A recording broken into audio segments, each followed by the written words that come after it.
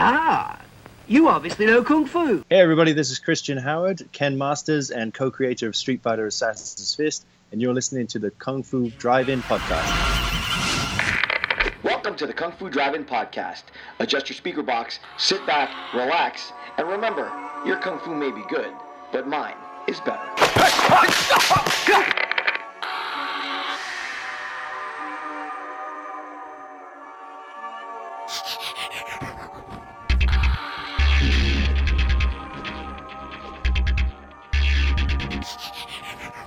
My special guest tonight is Christian Howard, co-creator of the Street Fighter films. That's Street Fighter Assassin's Fist, Street Fighter Legacy, and Street Fighter Resurrection.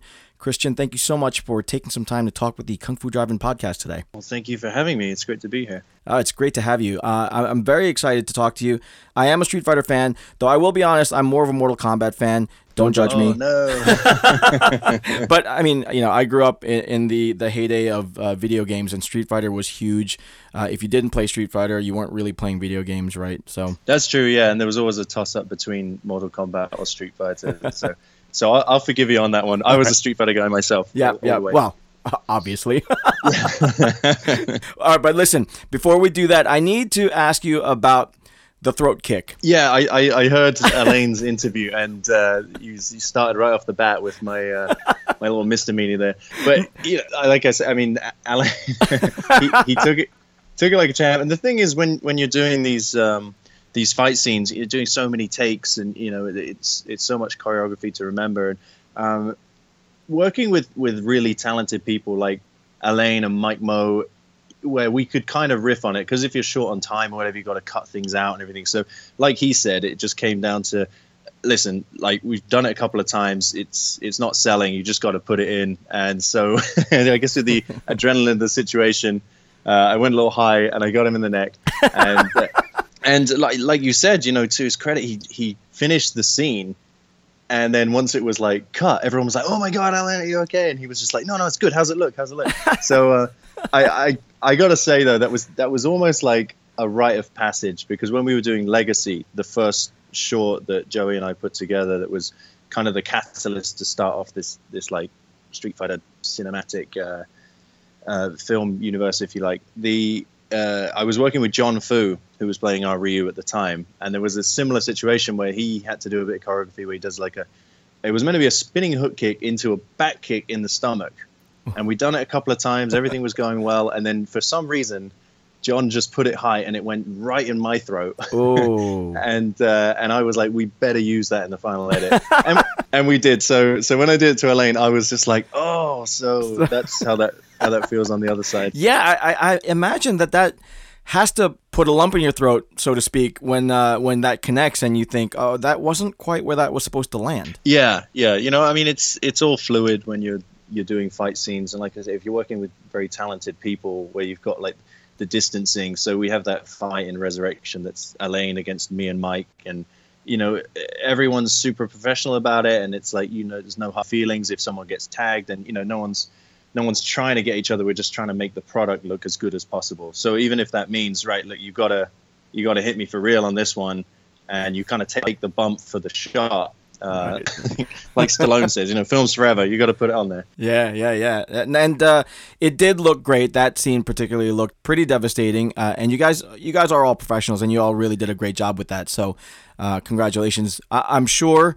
he'll get you back at some point. I'm sure he will. I'm convinced. I mean, he's kind of the real deal. He's a beast. So if he wanted to, you know, I wouldn't want to get tagged back off of him. Let's put it that way. Well, I mean, don't sell yourself short. You're not quite a little guy yourself. You're quite a beast. But I was introduced to you in the Street Fighter films, and I came to learn that you're actually British from across the pond. You put on a great American accent, by the way. Totally sold it to me. But tell me about your background then. Is getting into martial arts something that happens in Britain? Is that something that is prevalent? I don't know anything about the martial arts scene across the pond. So is that something that kids do often, or how does it work out there? Yeah, you know, I think it is. And so where I grew up, it wasn't in a big city. I grew up in a little town called Harwich in Essex. That's way out, kind of on the coast. You know, it's like the the train line actually stops there, so that you can't go through it. You have you have to go there to be there. It's literally the end of the line. Exactly, and there was a few different martial arts clubs, all different stuff. So I was super into it because I started watching Bruce Lee movies, Jackie Chan movies when I was a kid, and I was just like, I want to do this because I was like a sporty kid. I played like football, soccer, and rugby and basketball and all these like ball games. And I used to play soccer kind of like for teams and stuff on Sundays, but it kind of wasn't that fulfilling to me. And I loved these martial arts movies, especially like when Van Damme came along. I know Elaine talked about this as well, but it was like something else. It was like kind of, this guy has got these amazing skills that they seem attainable as well if you try hard enough. So I wanted to get into it so bad, and my parents, very supportive, they kind of like looked around for some places, and I ended up starting at a kung fu school, and my older brother went to a karate school. So we were kind of like rival schools right now. Oh, wow. Yeah, so we kind of went our different paths, and I loved it because there was a lot more to learn. Just like the knowledge seemed like unending. Whereas if you're playing football or basketball or something, it's once you know the rules, it's it's the same thing all the time, and you have like different games, good games, bad games. But for me, when I started doing martial arts, I was like, okay, there's like so much more to learn, from like this beginner status of like I'm just learning how to kind of kick and punch, to then like all these different techniques, and especially in a lot of kung fu systems where it kind of goes very, very, very detailed. So I started doing that in like my very early teens, and I loved it. I started training at the Kung Fu Club, and then I trained with my brother in karate. I trained in capoeira, just anything I could kind of get my hands on in the area. And kind of it just became like a lifelong passion, really. That's cool. Is there a style that you're most comfortable with, or is it just a matter of developing all of the things and just continuing? Well, I definitely started doing like going through the belts in different systems and everything. And I reached a point when I started getting into acting and films and stunts where I was more like concerned about the versatility. So I wanted to like grab things from different styles and not get too stuck in one of them. Again, that kind of like Bruce Lee philosophy of Jeet Kune Do, like using whatever works for you. So having a good base of kind of like kicks and punches, and then more like you can emulate any style if you have that experience. So I just wanted to get the knowledge from it. I mean, I loved capoeira for like the flips and the kind of the style of it, the stees, but always have a good affinity for kung fu because of the Bruce Lee, Jackie Chan. That was like my real like intro to Chinese martial arts, and I was like, wow, like what these guys are doing is just incredible. And how did that parlay into acting? Well, so I was a huge fan of the movies, and like I say, especially Van Damme. So growing up on those movies, I was kind of very interested in doing like the fight scenes and stuff like that. So even when I was training through belts and taking martial arts very seriously, me and my friends in the club would often like kind of put together our little fights, and it was kind of the start of doing choreography and really selling action and whatnot. Because I think what a lot of people don't realize when they're not screen fighting or like actually doing stunts, and they come from like a real fighting background, is the amount of acting that goes into selling a fight. You've got to do the opposite of what you do in a real fight, where you're not supposed to show the pain, you're not supposed to telegraph the moves. You kind of got to do the opposite. So having that kind of basis of like messing around with friends was a great parlay into acting. And I was very interested in performing arts when I was in school and everything like that. So it kind of went hand in hand when I was like, I can more or less combine the two here. And you did it to some great success. Congratulations, by the way, on the Street Fighter films. Thank you. Yeah. I know Resurrection's out right now on Amazon Prime Video. So you went from making your own films as kids in the club.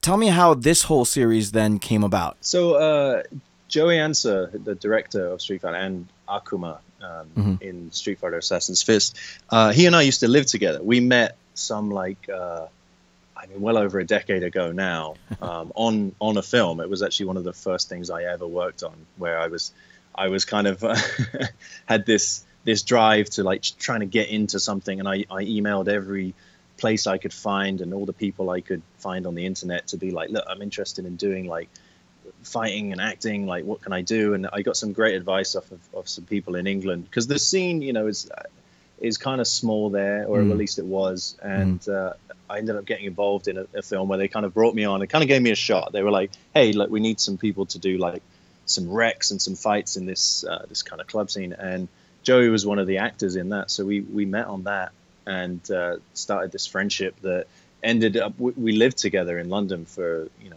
well over 5 years. And as unemployed actors living in London, we played a lot of Street Fighter. We played Street Fighter 4, we played Marvel vs. Capcom 2. Okay.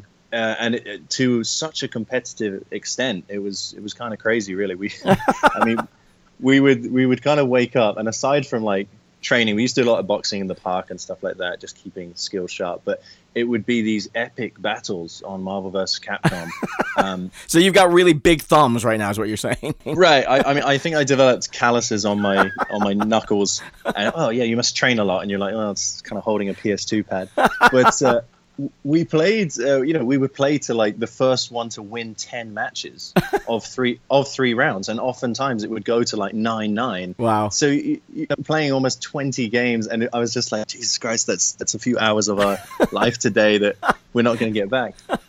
That's what kept you unemployed. You know that, right? Exactly.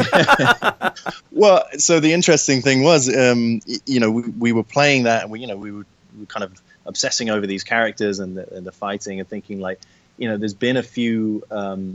Obviously, the Van Damme Street Fighter is so kitsch that it was actually it's actually a guilty pleasure now. You Right. watch it and you just think like, okay, they didn't get it right, but they didn't get it all wrong. I think it's definitely got that.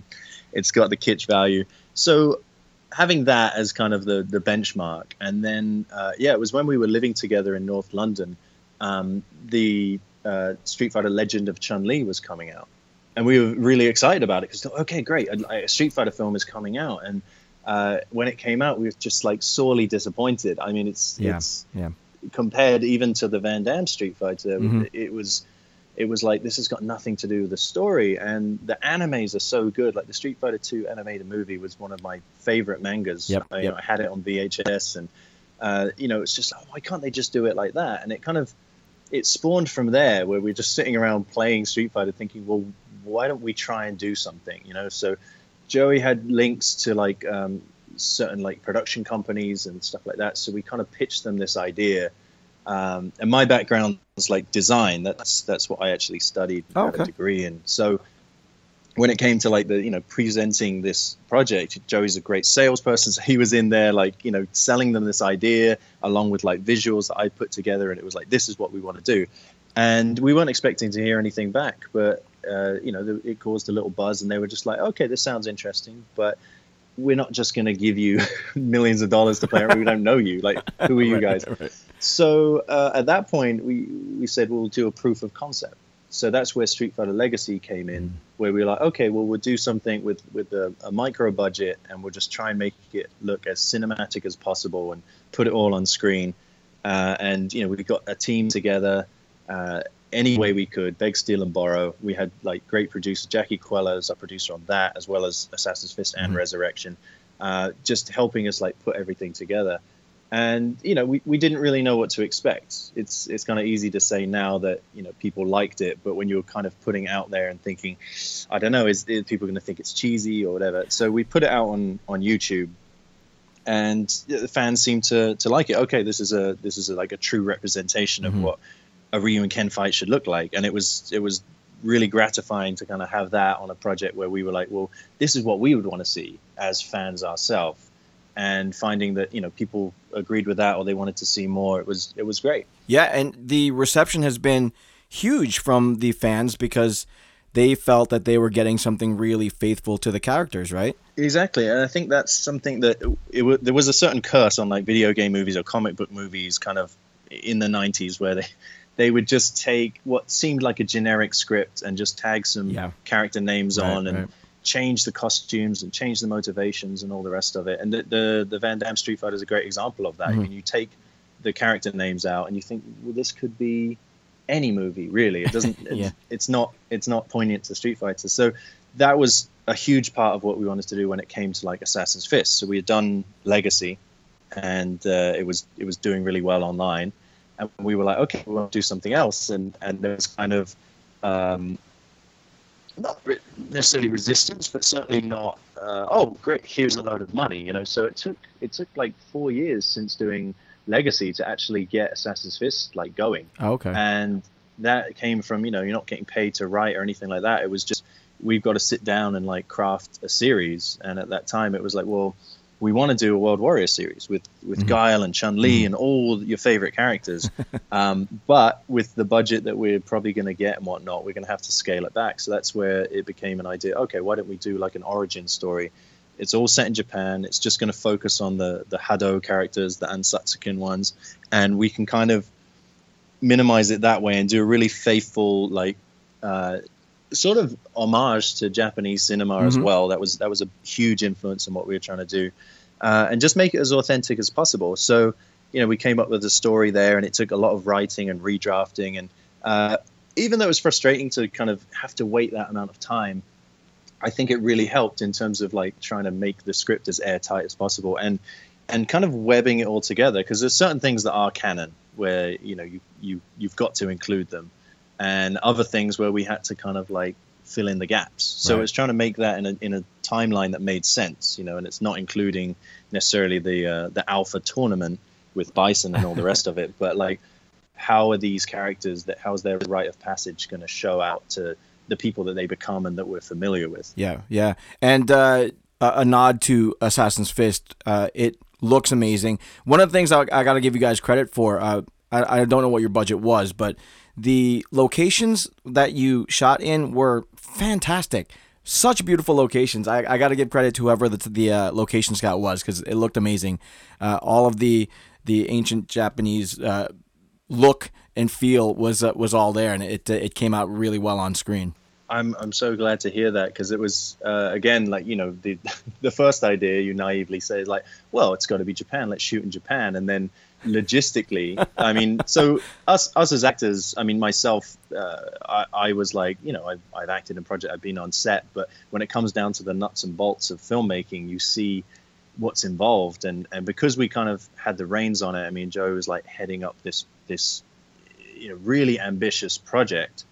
It just became like, you see all this stuff, and it's great to have control over it, but at the same time, you're like, the stress that's involved in trying to make a movie. So we had a line producer who had some connections with Bulgaria, and they shoot a lot of stuff out there, and it's a little cheaper to do. So we did a location scout in the winter. Myself, Joey, Jackie, our producer, we all went out there and checked it out, and we were like, okay, here are the things we need. We need like a lake that's got this kind of tall grass, and we need like mountains and caves and waterfalls, and it sounds crazy, but they're all in one place in Bulgaria. Really? Wow, that's amazing. Yeah, and even initially, there was another film shot out there with a friend of ours, Scott Adkins. Ninja was shot out there. Okay, yeah. You're familiar with it. Yeah. And the dojo that they used in Ninja was there in Bulgaria, and we were like, sweet, maybe we got a ready-made dojo, we can, like, you know, save some money there. And by the time we were ready to film, they had turned it into a new set which became a Turkish bathhouse, and we were like, no. So at that point we were like, all right, well, that's out. And we ended up building those dojos ourselves. Oh, wow.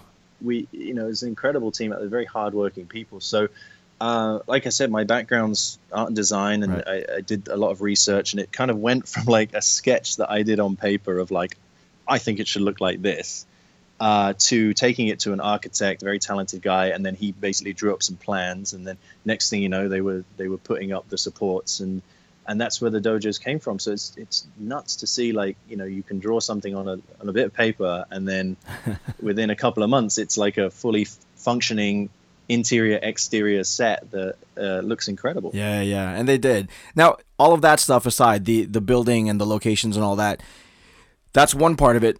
The characters that you had to bring to life, Ken and Ryu and Akuma and everybody else, how hard was it to take them out of that 8-bit world and bring them into fully fleshed out real life people? Yeah, it's a strange one, really, because when we were in the writing process, and that's kind of advantageous for me to be like one of the writers and be playing a character. So I don't really have to interpret, well, what does the writer mean at this point, or what are they trying to do? Yeah. Like for myself and Joey, we kind of decided through all the canon and all the games and all the intros and outros of different endings on the games, what these characters are about. And you've kind of got that consciousness in pop culture of like what Ken and what Ryu are like, and you can't really disappoint fans with that. It's got to be a certain way, and they're very difficult to get right because there's been so many games and people have their own favorite versions of them. But it's like, how do you show these characters the way that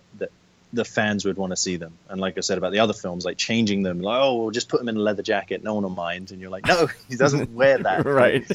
So even stuff like that, like how are we going to get away with having them in sleeveless karate gis most of the time? It's crazy. So all that had to be considered, and it's like, why would this character wear this, or what's their motivation with that? But yeah, definitely with Ken, I felt like a huge affinity to him. He was always my favorite when I was younger playing the game, when I used to play Street Fighter 2 on the Mega Drive. I think you called it the Genesis over here. Yeah. I used to play that with my brothers, and it was always Ken. So I definitely had a good grasp on what I thought this character was about. And just by the reaction that I got, I was like, oh, it's really nice to know that people appreciate the job you did. And even for Mike coming in, I think he really nailed what we were trying to do with Ryu. And for Joey and Gaku Space to play the kind of younger and older version, because Goki Akuma is like the heart of the story. That's really like the kind of Darth Vader, the Anakin Skywalker fall from grace. So for both of them to like show this character from like these humble beginnings of like, you see his motivations and what he's about, and then to become this monster that we know, like what journey did he go through to do that? And I think Gaku is actually my favorite in the whole series, more so than Ken, Ryu, or anything else. I think he really sells the emotion of the past and like what drove this character to try and become so great and like embrace Satsuna Ado. And I think that's mainly what it's about. It wasn't just about doing cool fights. It was about doing a story that was going to be poignant to people, and they were going to get into it, because it's all well and good to like see something go, oh, that was cool action, like that was really fun to watch, but it was all fighting. And again, that's the curse of video game movies. They just want to see a bit of fighting. They don't care about the story, or they think fighting games don't have a story. But why are fans of Mortal Kombat instead of Street Fighter or Soul Calibur or whatever else? Is because they identify with the characters and they like what they're about. So that was the most important thing for us, to bring that to life. Right. And yet you still did bring some great game kung fu into the film. Now, what was it like reinterpreting the game mechanics for film? Because it's not like you shoot fiery balls of sure you can out of your hands or anywhere, unless it's 2-for-1 Taco Tuesday. Yeah, that was another really interesting challenge, and we spent a lot of time in that build-up of like reworking the script, also training our bodies to emulate the characters, to look like the characters, because these guys are larger than life. And also just, again, you get a lot of movies where they'll just do MMA moves, or like we'll just do like normal kung fu choreography. And it was very important to be like, okay, well, what is the moveset in the game? So you're kind of restricting yourself in a way, but it also brings a beauty to it, because everyone has their favorite combos. So all those hours we spent playing the game instead of working, I guess paid off, because we had such a good handle on the kind of combos that come out, and like how these fights end up being epic when you've played it that much, and you get into these kind of like head-to-head battles, and it's very tense at the end. What's going on in the mind of like, okay, well, I've got to avoid getting hit, but I've got to use this certain move, otherwise it's not going to work. So yeah, that was a really interesting challenge. And again, to show like fireballs, Hadokens, and flaming fists, and not have it be cartoonish and ridiculous, Yeah. That was something we really wanted to ground it in sort of a reality where you could say, okay, well, if I trained hard enough and if I focused enough, this could kind of become attainable. Like you can say these guys are already extremely good martial artists, but then there's like another level if you could focus your energy that much, and to do it justice when it's not just easy. It's not a snap of the fingers or a Harry Potter sort of wand where you're just like, now you have magic spells. Right. It's like you really, really have to work at it. So that's kind of why the series is a bit of a slow burn when it comes up to it. One of the massive influences for me in writing and whatnot was the the Street Fighter 2 Victory series. I don't know if you ever saw that one, but you don't even see a Hadoken until like the end of the series, and it becomes so epic because it's not just like spamming Hadokens. You have to really work at it, and then when you do, it's kind of devastating. So when you get that end fight at the lake where it's like the Mets Hadoken coming for Ken, he knows like if it hits him, he's dead. And the same with Ryu, he's got to like, it's kind of life or death. Rather than just like, oh, we just hit each other with magic all the time. You know? No, and that part of it really was kind of gratifying to see that it wasn't just going to be, I guess, the film equivalent of button mashing, right? But they earned that skill, and they were able to kind of harness it. But it took them some effort, and that was really cool to see. Yeah, I'm glad it comes across as a thing, and also just with effects and fights, like we were saying before about taking hits with Elaine and whatnot. There was bits in the fight where myself and Mike, and so Joey actually fights Togo Kotetsu in at night in the middle of this clearing and everything. And great fight. Obviously, Togo had a gymnastic double. Joe Hallett is a great martial artist. He was doing all the flips and stuff. But to his credit, Togo was in there doing the choreo, taking hits and stuff like that. It's it's kind of incredible to see. So as much as possible, we wanted to keep it real and practical. So even if you're doing Hadokens and whatnot, it's we had some ridiculous setups where we had a zip line strung between two trees, and our effects guys, like practical effects, had like a ball that would shoot down the line. And we lit it on fire, and it was like 3, 2, 1, and shoved it down there. So you would actually see, or it's augmented with CGI, just to give it that sort of otherworldly effect. But there was actually something tangible to react to. So you're not just doing like green screen, like, oh well, I'll imagine something. You had something to move out of the way of, otherwise you're on fire. Yeah, I mean, even in Legacy, the very first Shoryuken I did, I had a silicon hand made up by our effects department, and it was set on fire. So it was like, okay, I'm actually working with that. So it was really good. That way you get more into the feeling of it, and it just feels a lot more real. And I think that comes across as well. I didn't even mind the sonic boom. I wasn't sure how that was going to come across, but when it happened, I was like, oh, that's not bad. You and me both. I mean, it's always a tentative one, because we've done even on Legacy, the first Hadoken that we did.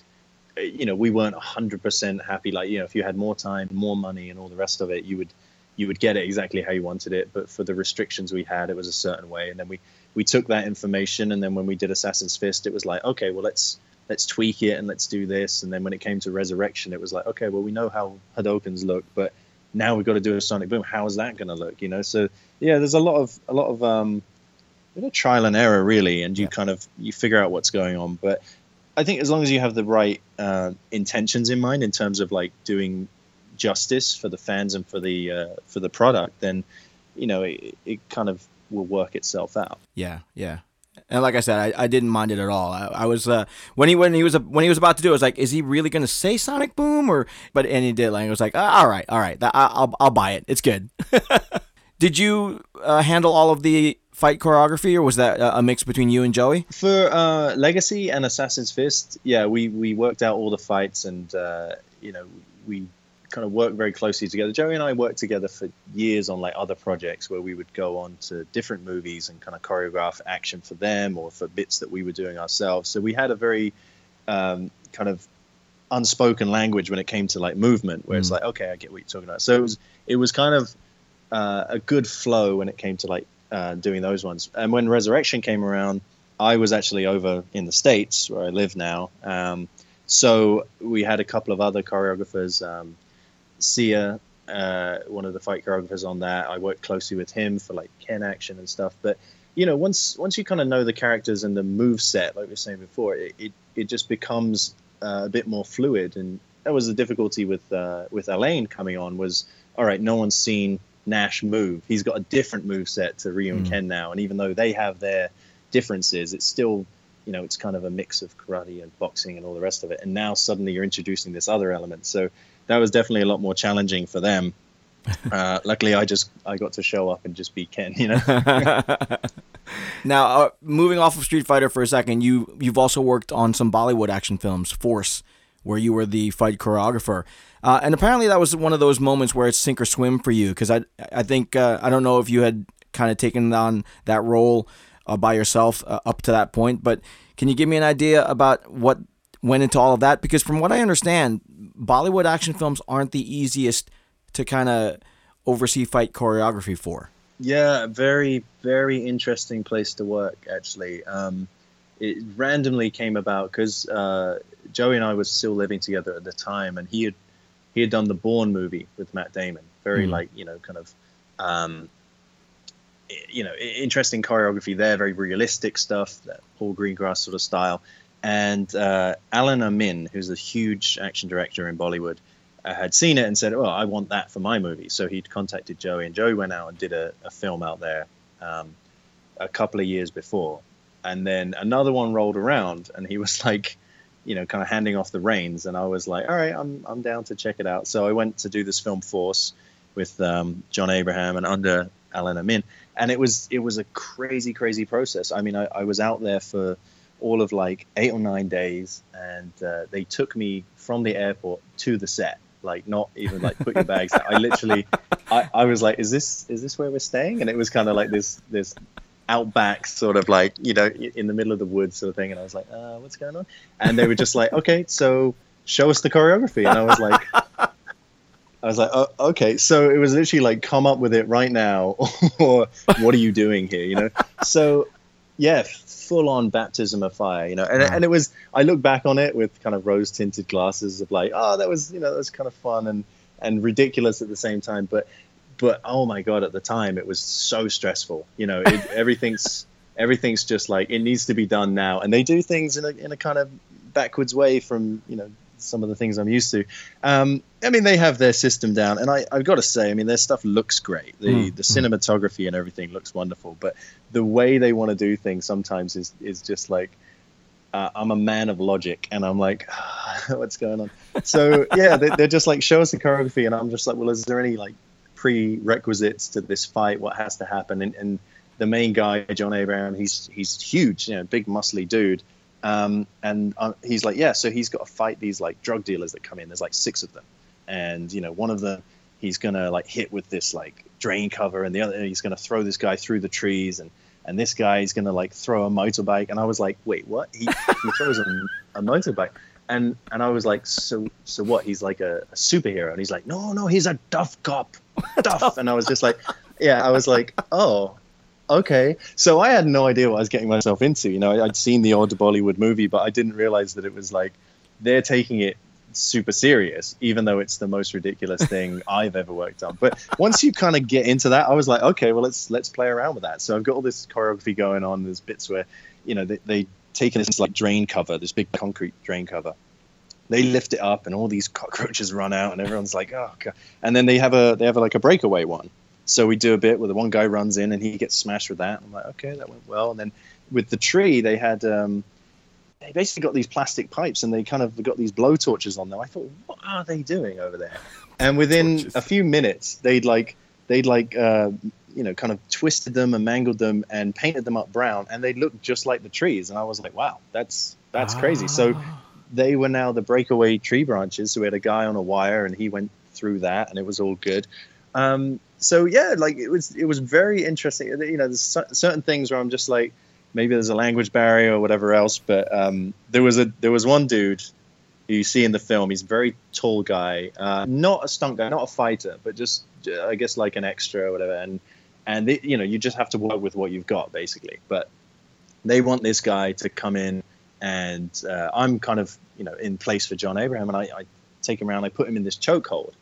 And I'm like, okay, showing the guy the action. And then Alan Amin is just like, okay, so now give him a knife. And I was just like, wait, do what? So this guy's coming towards me, and I'm looking him in the eyes. And he's a big, tall dude with this handlebar attached. He looks like an Indian Danny Trejo, right? Okay. And, so I'm looking at him, and I'm just like, listen, half speed, okay? Do you understand? And he gives me this kind of grunt, and I'm like, underwater, like don't.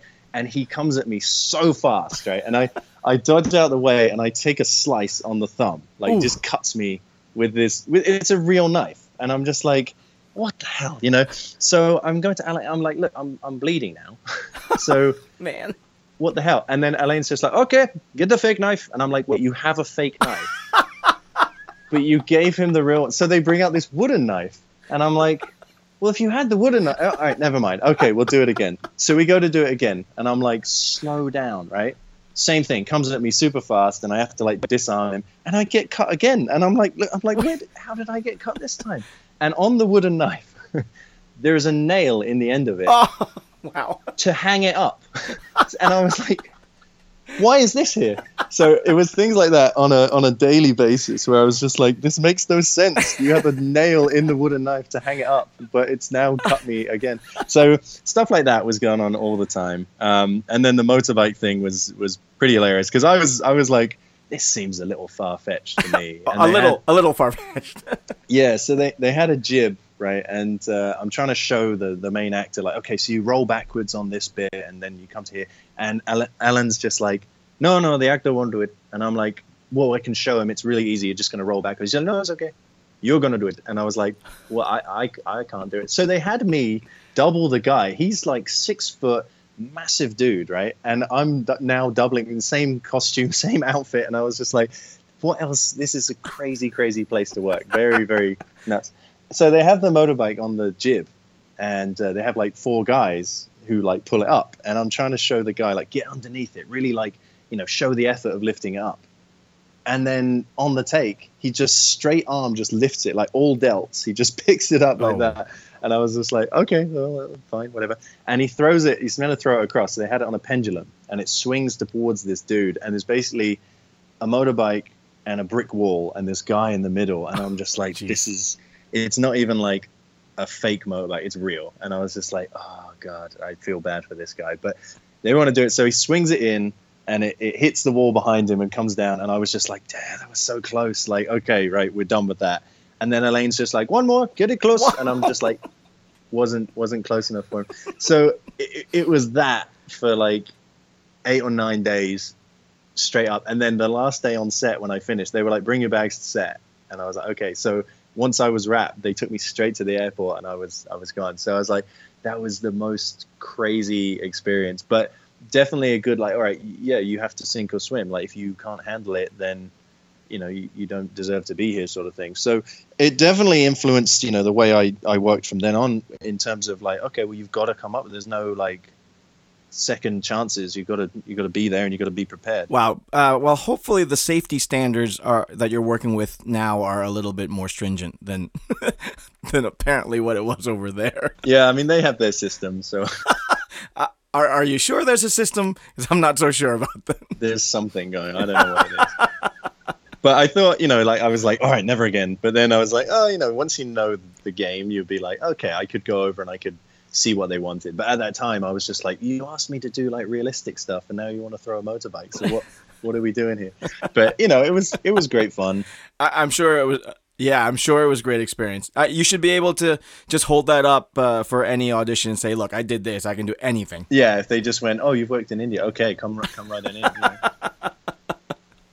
Oh, man, that's good stuff. All right, now listen, you said that you were a fan of Bruce Lee and Jackie Chan, obviously, but I grew up in a slightly earlier era where I was with the guys like the Five Deadly Venoms and the 36 Chamber. Were you ever a fan of those classic kung fu films? Yeah, of course. I mean, I kind of went back to them, and I had a huge like VHS collection. Between me and my older brother, you know, there was probably like 300 videotapes adorning the shelves of like all kinds of, you know, any kung fu film we could get our hands on. So I've watched so many of them, and you know, with the original language subtitles and everything like that, because that's something that I'm sure you yourself got used to as well, where you can watch a film with subtitles and it's no problem because you're so used to it. And it always baffles me when you meet people that are just like, oh, I can't concentrate because I'm trying to read and watch it at the same time. And I think that was an education that we got from all these kung fu movies. But yeah, the old like Gordon Liu stuff and whatnot, I was a big fan of that.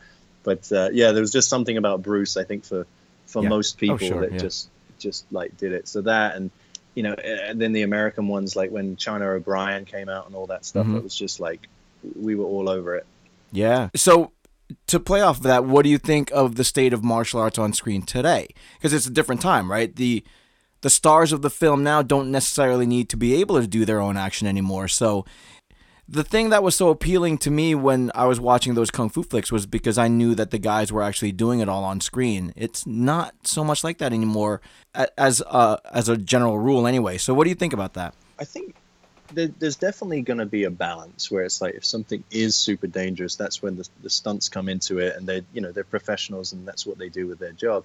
I think people have to be prepared and whatnot, and there's a certain level that you can get to. I mean, I can't do everything. I did all of my own stunts in Street Fighter, but obviously we were choreographing it as well. So any restrictions you put on yourself of like, well, that's not a move I can do. I mean, even with the Tatsumaki kick, I'd never done that before, but I was like, well, it's now or never sort of thing. I don't have a double, so you've got to do it. But if you have super talented individuals that can do what you can't, I think that's a good place to come in. But when it comes to like basics, you should definitely be able to do something. I mean, look at Keanu Reeves. He's killing it right now with like John Wick and whatnot, and Jason Statham. They can do it. And then they're supported by a stunt team that can also add to it. And that's when stuff like, I don't want to go off on a tangent, but like when I watched the Netflix series Iron Fist, I was please, like, let's talk about that.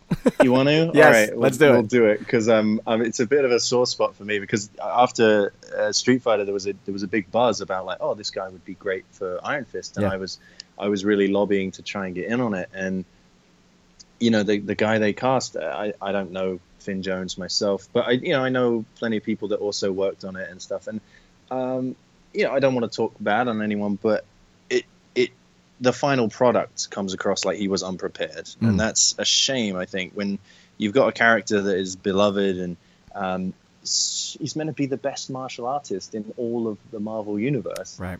And you hire a guy who doesn't have any experience. Yep. I mean, let alone like if you train for it, that's one thing, but you've got a guy here who doesn't have any fighting experience or stunt experience or movement, it would seem. Yeah. And I think that's a real shame in casting a role like that, where you're like, was this the perfect person you could find for it? Even if they didn't have all the abilities, are they capable of, getting up to par in time? And I think that's a really difficult one, because you see people who do put the effort in. Yep. And like the Daredevil actor, like, I mean, he looks legit. He looks like he works out, and even if he's being doubled for like the big corks and stuff like that, when he comes out of it, the transition is kind of seamless. Yeah. But when you look at Iron Fist and it's like he comes out of this like 720 hook kick, it's obviously his double, and then he comes out of it in the kind of a weak looking stance. Yeah. I'm like, Right. I'm completely out of this right now. And I think that's such a shame when things like that happen, because it doesn't have to be like, well, it's a martial artist who can't act, or vice versa, an actor who can't do. There's so many people that can do both. Right. There's hugely talented. I mean, the people you have on your show, like Elaine and Amy Johnston and stuff, it's like they have the skills to do both, and the look and whatnot. It's just a shame that sometimes you get pegged with the brush of like, well, if you do action you can't act, and vice versa. I think there's definitely room for people that can do both, or at least be trained up to do it. I was going to ask you about that a little later, but because when you can do your own stuff, then you kind of run that risk of being kind of pigeonholed as into just the action kind of guy. But obviously you want to stretch beyond that and do other things where it isn't all action driven. Jason Statham, who can do both, just gave an interview with Vanity Fair where he gave a shout out to fight choreographers and stuntmen, and saying that they deserve Oscars for the work that they do, because using his words, the Ponzi actors get them, so these guys that make them look like they're superheroes should get them as well. Yeah, I mean, I fully agree with that, and I think he's a good advocate for like someone that, like I said, doesn't do everything, but certainly looks the part for what he does do. And with any profession, I mean, if you're giving Oscars for visual effects, if you're giving it for production design and costume design, why miss out a department that's a huge part of the filmmaking process as well? Like, it doesn't seem to make any sense. Yeah. It's the wool is not over anyone's eyes anymore. Like, we all know that people are doubled, and we know that not everyone does their own stunts and whatnot. I mean, it's just a completely open secret. So I don't. It's a strange one. I know it's a hotly debated topic, but yeah, it seems really odd to me. I a lot of really good friends of mine work in the stunt industry, and they work really hard. They train really hard for what they do, and the same as, like I say, any other department. You've got highly skilled people, and why shouldn't they get recognized for what they do? Yeah. Now, going back to Iron Fist for a second. Please do. Yeah. You would have made a great Iron Fist. You have a great look for it, and you obviously know what you're doing. Were you ever approached at all, even on the periphery, for auditioning for it? I wasn't approached. It's an interesting one these days with the way social media works and stuff like that. I mean, I'd heard about the project, and I tried to get my team to try and get me in the door for it, and who knows where they were looking and whatnot, but just the way social media goes, it can be a great resource for people to kind of get known and get out there and show kind of what they've got. And that's actually how we found Mike Moh for Ryu. We had the Facebook page for Street Fighter Legacy, and then we had people putting in casting suggestions all over the place for like, oh, this person would be good for this character, this person for that. And Mike Moh popped up on there. Someone had seen him in something and said, this guy would make a great Ryu. And the potential was there. He was a lot skinnier at the time, but he did a great read. We had him send a tape in, and it was just like perfect for what he needed. So, he got on with the bulk up for Ryu, and that was commitment to the character, definitely. So yeah, I think I did try and lobby for that, and it's always the way. I mean, I know there's a Masters of the Universe is coming out. He-Man was I was a huge fan of that when I was a kid. Yeah, I saw that on your Instagram. Yeah. Right. So someone sent me a fan art picture of that, and I was like, well, why not? So it's another one. You push it out there, you see what comes back. But yeah, I mean, I think every kid kind of like our age was. I think that's why we're kind of engineered a little bit for this kind of masculine, macho, train hard sort of vibe, because you had He-Man to live up to. I mean, look at the guy. So yeah, it's I know that they're despite the page boy haircut, right? I know. So, well, don't talk to me about haircuts. I mean, did you get a lot of flack for your hair? Of course. I mean, it's to be expected, I guess. I mean, it's a very difficult one to get right. You look at a lot of these manga hairstyles, video game hairstyles, and the funny thing was, I used to have long hair, like down to my shoulders, when we were doing Legacy, and it was cut and dyed into the style of Street Fighter 4 Ken. Mm-hmm. Pretty much on the nose, and the comment section was like, oh, Ken looks great, but I'm not sure about that wig. And I was like, wig? My real hair. So at that point we were like, all right, well, if we're doing the alpha version and the hair's like way down to your waist, it's obviously going to be a wig. And even then, it's time, it's money, it's budget, it's all the rest of it. So some days the wig looked great, and then after 6 weeks of filming, it was worse for wear. And because we weren't shooting chronologically, you get some scenes where it's like looking a little shaky, and then other times where you're like, oh, it's nice and silky, and you're like, I look at it and I'm like, oh, we shot that first, oh, we shot that last, But I think for the casual viewer, they're just like, that's a lot of hair, You did have a lot of hair, but in a lot of scenes it looked really good. In a few of them, yeah. But that's another, like I was saying before, about you live and you learn, and you see what works and what doesn't, and doing flips and spin kicks with a long wig on, it adds this extra weight where sometimes it's right in front of my eyes and I can't see what's going on, and other times it would just come clean off. So we ended up having it like pinned in, like just to my skull, that it was just like it wasn't going to move. But I would end each shooting day with like a massive headache because it was just like it was on there. But that's maybe if we do Masters of the Universe, then we can work on the hair a little more. Yeah, well, you wouldn't have had to do anything for Iron Fist had you gotten that role, because right. Yeah, I think as a look for Danny Rand, I think you would have been excellent in that role. And again, just the ability to do the martial arts that, and again, Finn Jones for as fine a career as he has, and I'm sure he's a wonderful guy. It just is bewildering that the finest martial artist in the Marvel Universe was portrayed by someone who, whether it's his choice or their choice. I don't know, but Yeah, I mean, no one's going to turn down that opportunity Right. either. If they're knocking your door saying, "Look, Game of Thrones was great. Do you want to do a Netflix series?" I mean, no one's going to say, "Listen, I'm not that good at martial arts. I'd rather pass." That would be a very, very noble thing to do. But Sure. I can't imagine that many people doing that. You're going to be like, "Wow, what an opportunity!" So, at least if you can fake the funk, there's Now, from what I understand, I think the final casting choices was either him or Ryan Phillippe, and again, that's another choice where I'm like, what, really? I heard that too, and Ryan's doing well, so I can see why they would want to like bring people in that are obviously going to have a draw to it. I mean, Finn's got a big fan base from Game of Thrones and Sure. all his other work, so it makes sense from a certain point of view. Yeah. But I think with a lot of video game stuff, video game and movies and comic books, it's like you're kind of working with stuff where you're never going to please everyone. Sure.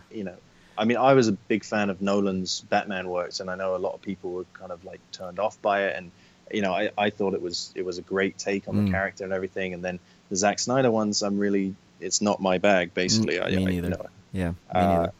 After watching Justice League, which is kind of a mishmash of him and Joss Whedon, I was just like, it's such a shame that they didn't just kind of follow through with one idea, like a vision, because I wasn't a fan of Batman Superman, but when Justice League came out, I became more of a fan of Batman Superman, because I was like, compared to this mess, Caricatures. Batman right, yeah. Superman at least is like one vision, whether you like it or not. Yeah. So yeah, it's always going to be difficult to get right, and whoever you cast, you're going to get some flack. I mean, we had the same thing. Yeah, but what Iron Fist I think did wrong was that everybody that was looking forward to Iron Fist was looking forward to the kung fu, the martial arts. That was the big draw. That was why people were tuning in. They weren't tuning in for the history of the character. Iron Fist was a small character in the Marvel Universe, so this was a chance for kung fu to be super cool.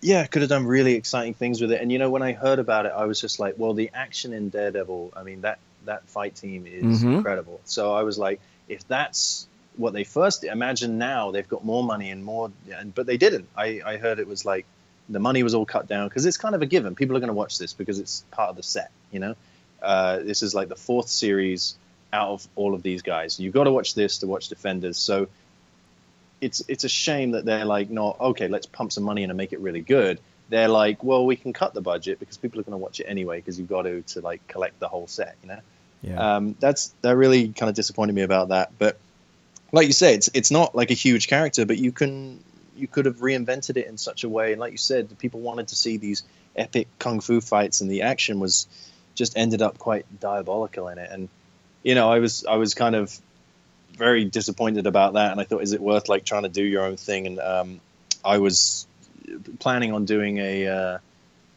Orson Randall, the Iron Fist before Danny Rand. Just putting together a little something to say, this is how I would have seen Iron Fist kind of going, where it doesn't really step on anyone's toes, but you've got Orson Randall, this kind of darker version of Iron Fist, and he's like, he's got his 2 pistols and all the rest of it. But we'll see. Could still be in the works, but hey, that would be great. But I mean, I'm sure you have other projects going on, so I wouldn't worry about it so much. But all right, let's do a quick lightning round. You ready to do one? Yeah, absolutely. Let's go. All right, cool. Definitively, Ken or Ryu? Oh, come on. I gotta know. Ken's my boy all the way. All right, coffee or tea? I'm a coffee drinker out here. In England, I would say it was tea. Like every time you go in someone's house, cup of tea. So, but yeah, since I'm out here, it's coffee. Okay, beer or whiskey? I'm a whiskey guy. Nice. Scotch or otherwise? I mean, I'm not like crazy picky, but like a good rye and an old fashioned is definitely my jam. Nice. All right, weights or cardio? I'd say weights are a bit more enjoyable. When I was a kid, I was like a hard gainer, so I was like always doing cardio. I was like, super ripped little kid, and then when we were doing, building up to Street Fighter and just becoming more of a man, I guess, like I got on the weights. My older brother, he used to compete bodybuilding wise, so he was my training partner, and just got so used to smashing weights that it became very enjoyable. So yeah, I'd say more weights is more enjoyable. Nice. All right. Nintendo, PlayStation, or Xbox? Are we talking these days, or like, I mean, I had like a PS1 back in the day, but I don't own a games console right now. Oh, you don't? So, Okay. no, I don't have one. But I think most of my friends seem to have Xboxes, so that's what I end up playing on. So I'll go with that. All right. I can't say I know. Okay. Which sounds worse, blood sausage or clotted cream? I would say blood sausage sounds worse. All right, but which tastes better? Oh, the cream for sure. Okay. I think I've had the clotted cream at a tea. I've never had blood sausage. I can't imagine that tastes good, but No, well, you've got like black pudding in England, like on the. So I just came back from England. I was there for Christmas, visiting my family and a bunch of friends, and yeah, you have like a full English breakfast, and I always avoid the black pudding. It's like I'm like, it's not what it's about. But you go and get some tea with some clotted cream and scones. It's all good. that's good. It is good. All right, if you weren't an actor, you would be. I would hope an athlete of some description. Like, physicality is kind of a way of life for me now, and I was very passionate about a lot of different sports. I played a lot of different sports to a pretty high level. That or an artist. I'm a my degree is in design, and that's kind of a huge passion of mine. And luckily, I've managed to integrate both of those into an acting career as well, where I get to do some design, some production stuff, as well as using your physicality. So, yeah, I hope an artist. That's great. I happen to be a graphic designer, art director myself. So, Oh, amazing. yeah, and I love it. But it somehow it didn't translate into kung fu for me. But whatever. Okay, and last lightning round question: what is your favorite podcast about kung fu and martial arts movies? Oh, it's got to be the Kung Fu Drive-In, of course. Awesome. All right. So, what is in the pipeline then for Christian Howard? What do you have in the works? There's a few projects that I'm kind of putting together after getting kind of the writing bug from Street Fighter. There's a few things that I'm writing right now that I hope we can get put into production this year. It's always like waiting for the planets to align and everything's perfect. But yeah, I've been writing quite a lot, trying to put some vehicles together for myself. And I just got back. It's pilot season. We're going to see what happens there. But yeah, it's going to be exciting. There's a couple of interesting characters that I definitely want to put into action, whether that be a short or hopefully a feature if you can get money together. Yeah, so watch this space for that. Oh, really? You're not going to tell us who they are? Well, there's a character I was working with a friend of mine back in England who's kind of like it's a kind of an action comedy with this cop. It's called Jack, because all good cops called Jack. And Right. he's got these very 80s sensibilities. So it's kind of full of like these ridiculous 80s tropes, but in a modern setting. And yeah, it's pretty wild. So if everything goes well, I'm gonna put that together. And yeah, it's kind of a passion project for me at the moment. So when everything lines up, I'll get that going. Sounds good. All right, and where can my audience go to find out more information about you and all the projects you got going on? Right on. I mean, I'm pretty active on Instagram right now. If you go to the Christian Howard Instagram, you can find that. I update that most often with what I'm up to, or my Facebook page, which is Christian Howard Official. Check that out, and yeah, you'll see all the things that I'm working on. Cool. Yeah, and I know you're very active on Instagram. I think you were doing muscle ups in one of your most recent videos. Yeah, trying to lock those in. I went to gymnastics back in London. I haven't been down there for such a long time, so it's cool to see old faces and everything, and like get a bit of training in. But yeah, it's one of those moves that I was like, I gotta get those locked in. So show my progress. They look pretty good. And listen, best of luck on everything you got going on. Super cool to have you on. Great work on Street Fighter. I hope there's more of that coming, possibly.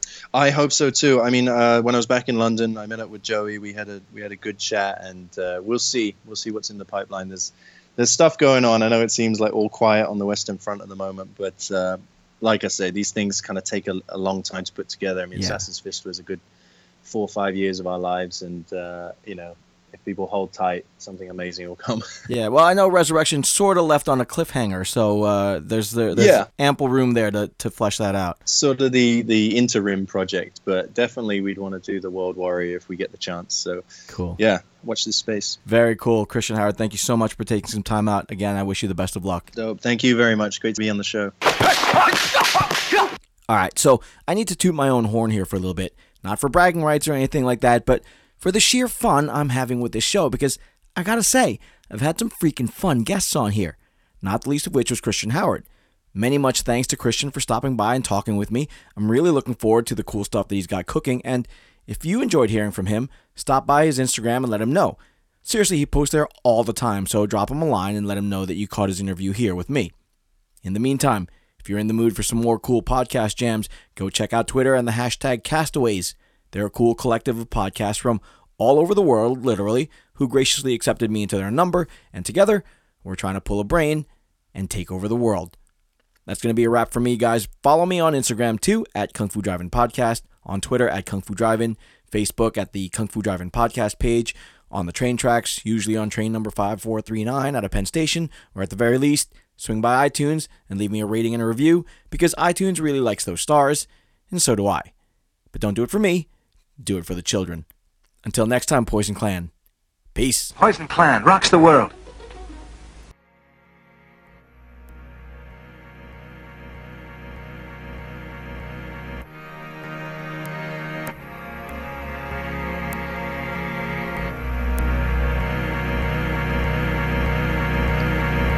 Walking to the tea house, ready for some action. Drink a little wine, we're getting drunk and then we're fighting. Ha! This time it's war.